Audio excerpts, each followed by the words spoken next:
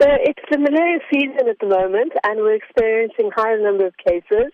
It's not unusual at this time of the year, but 2017 was a very busy malaria year.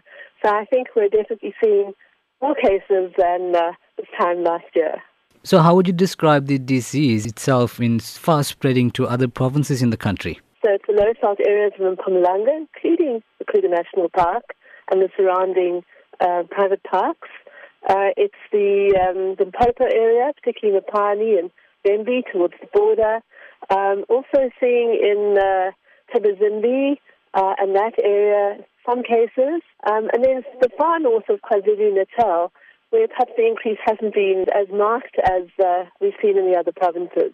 Then I think importantly for KZN, Mozambique has a large number of malaria cases, particularly during the season. So there would be many travellers who've been Christmas, New Year holidays to malaria risk areas. If they present with a fever, flu-like illness, chills, sweats, muscle pain, headache, unexplained extreme tiredness with fever, then they must seek urgent medical care, mention the travel to or residence in a malaria area, and get an urgent malaria test. Just finally, the importance of a malaria vaccine before visiting areas including Mpumalanga, Limpopo or Mozambique, as you mentioned. The only malaria vaccine that is being used is in children in very high-risk malaria areas. There is an ongoing evaluation of the new malaria vaccine in Malawi, Ghana, and a couple of other countries.